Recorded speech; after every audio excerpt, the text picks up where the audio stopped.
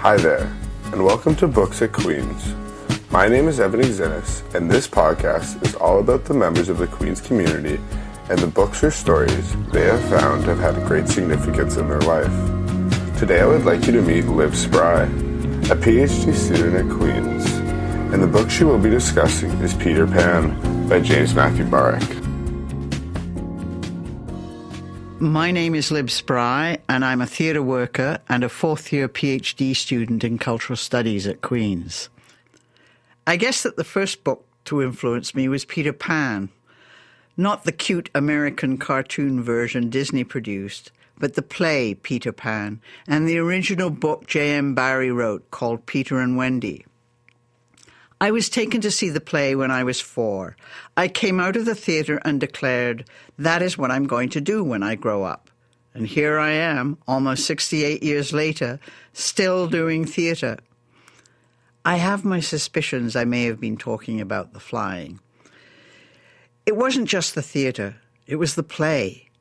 We had the original hardback of Peter and Wendy with amazing illustrations that my mum had found in a second-hand bookstore, and I read it again and again. Barrie understands children's imaginations. Of course, Wendy, John, and Michael had to learn to fly before they could get to Neverland. Second to the left and straight on till morning. What great directions. And once they got there, what a tale Barrie wove. A mixture of magic and down-to-earthness that captivated this 4-year-old. There are the lost boys who fell out of their prams when babies and want a mother. But when she arrives, one of them promptly shoots her. The brave and tough leader of her tribe, Tiger Lily, Peter's ally and a wonderful contrast to Wendy's Edwardian girlish goodness. The not-so-sweet mermaids singing in the lagoon.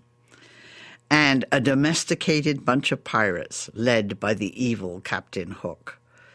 The tick-tocking crocodile that stalks him. Barrie mixes laughter and magic, drama and joy, romance and the everyday in a very thrilling way. I read and reread that book through my childhood. For me, what reverberated the most was the moment Peter, wounded, marooned, unable to escape the island, stands and watches the water rise towards him and says, "To die must be an awfully big adventure." I loved it. Probably if I read it now, I might well not love it. The 20 teens are a long way from Edwardian London. But when I was young, not only did Barrie's adventure give me my love for theatre, it gave me my love for story. Thanks for listening to Books at Queen's, and to our wonderful guests, Liv Spry. My name is Evan Exenis, and thanks once again.